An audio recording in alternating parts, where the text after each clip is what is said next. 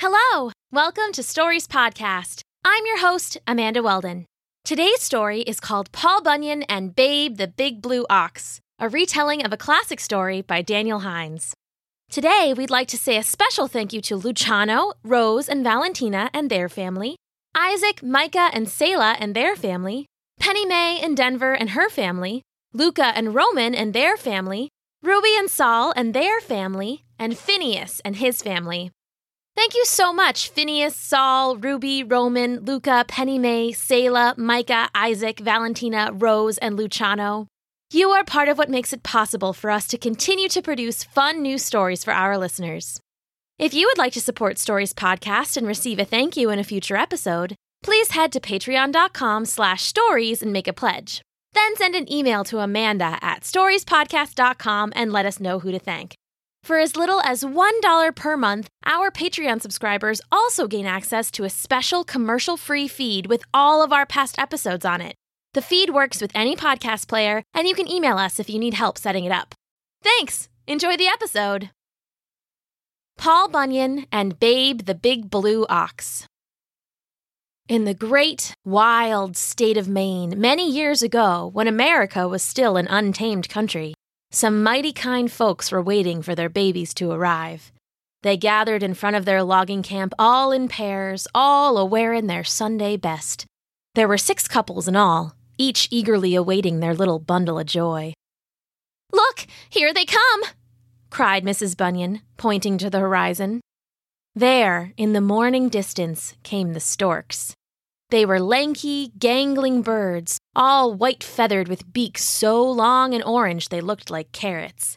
And though it was a goodly distance, even from where they stood, the parents-to-be could see that each stork carried a bundle with their feet.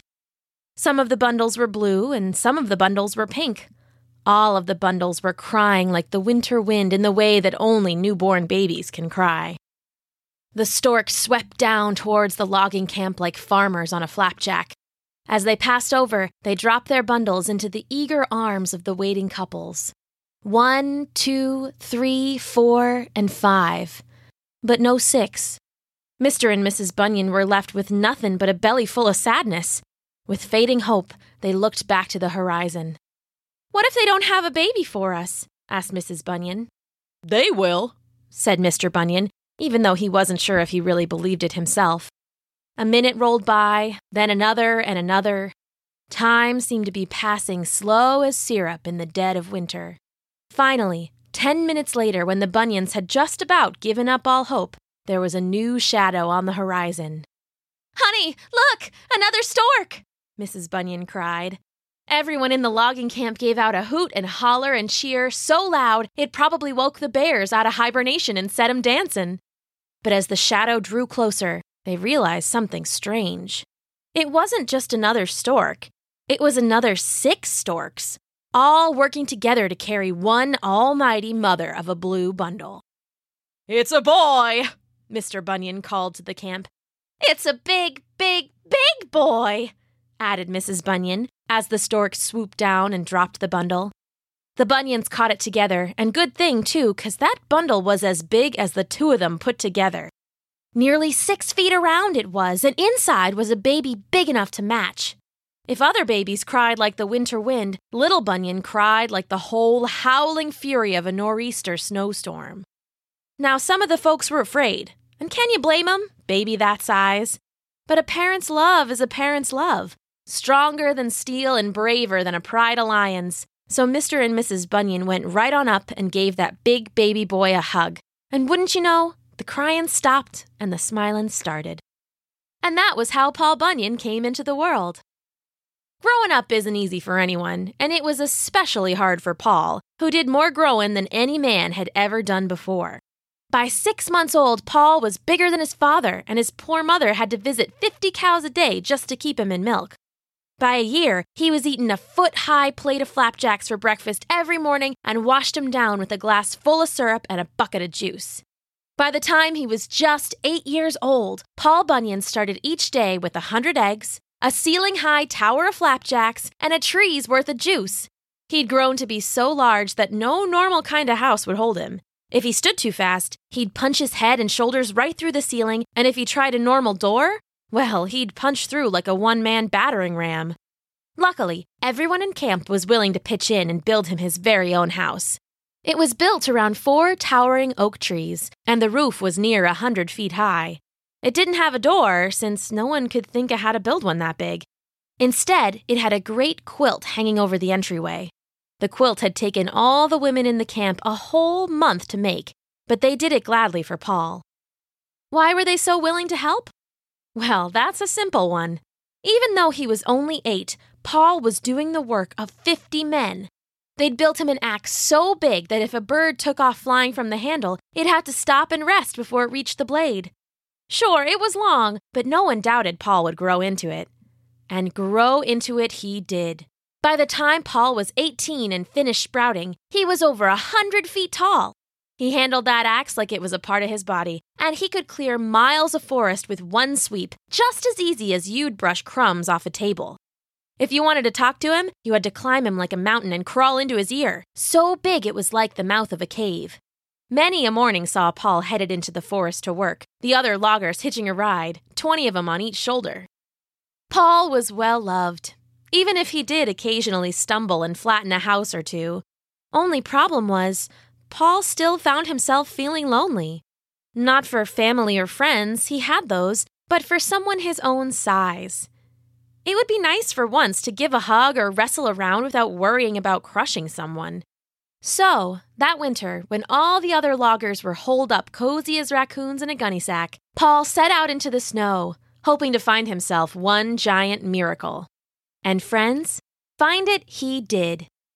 He had been walking for weeks. The snow was so deep that it would be up to the neck on you or I, but it was barely up to Paul's pinky toenail, so it didn't bother him none.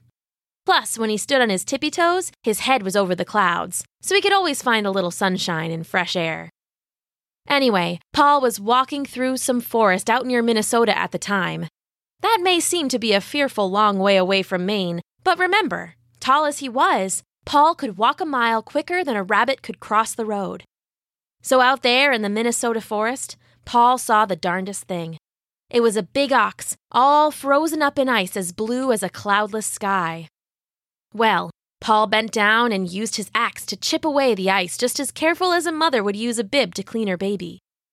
When the ox was free, Paul scooped it up and ran on back home. He had expanded his house a little since the other loggers had built it for him as a kid. The ceiling was now 200 feet high, and it had taken 12 acres of timber, earth, and stone to build it. Well, Paul got a fire going and set the ox down to thaw. Well, that blue ice all melted away like snow in the springtime, but wouldn't you know it, it had turned the ox's fur permanently blue. Paul named him Babe, and everyone at the camp called him Babe the Big Blue Ox. And maybe it was something strange about that blue ice, or maybe it was just that Babe wanted to match Paul, but whatever the case, Babe grew and grew until he was up to Paul's waist. From that point on, Paul and Babe the Big Blue Ox were always together, stuck tighter than dried honey. Paul left the logging camp shortly after that, and truth be told, no one knows exactly what he did next. There's the story of a giant in Oregon who held up a breaking dam and saved a whole town from being washed away. There's another about a massive man and his blue pet battling giant mosquitoes somewhere down south. I even heard once that Paul and Babe got into a wrestling match so rough and tumble it cracked the earth right open. You ever heard of the Grand Canyon? Well, if you believe the stories, you can thank Paul and Babe for that. Whatever the case, next time you're outdoors a spell, spare a moment to think of old Paul and Babe and the other brave pioneers that turned this rolling patchwork of land into a country. The women and men who stitched the quilt of America one day of sweat at a time. Giants all, but none bigger than old Paul Bunyan. The end. Today's story, Paul Bunyan and Babe the Big Blue Ox, was a retelling of a classic story by Daniel Hines, performed by me, Amanda Weldon. We'll find out the conclusion of Mazzy and Soft's story in the last installment of Soft the First Dog next week.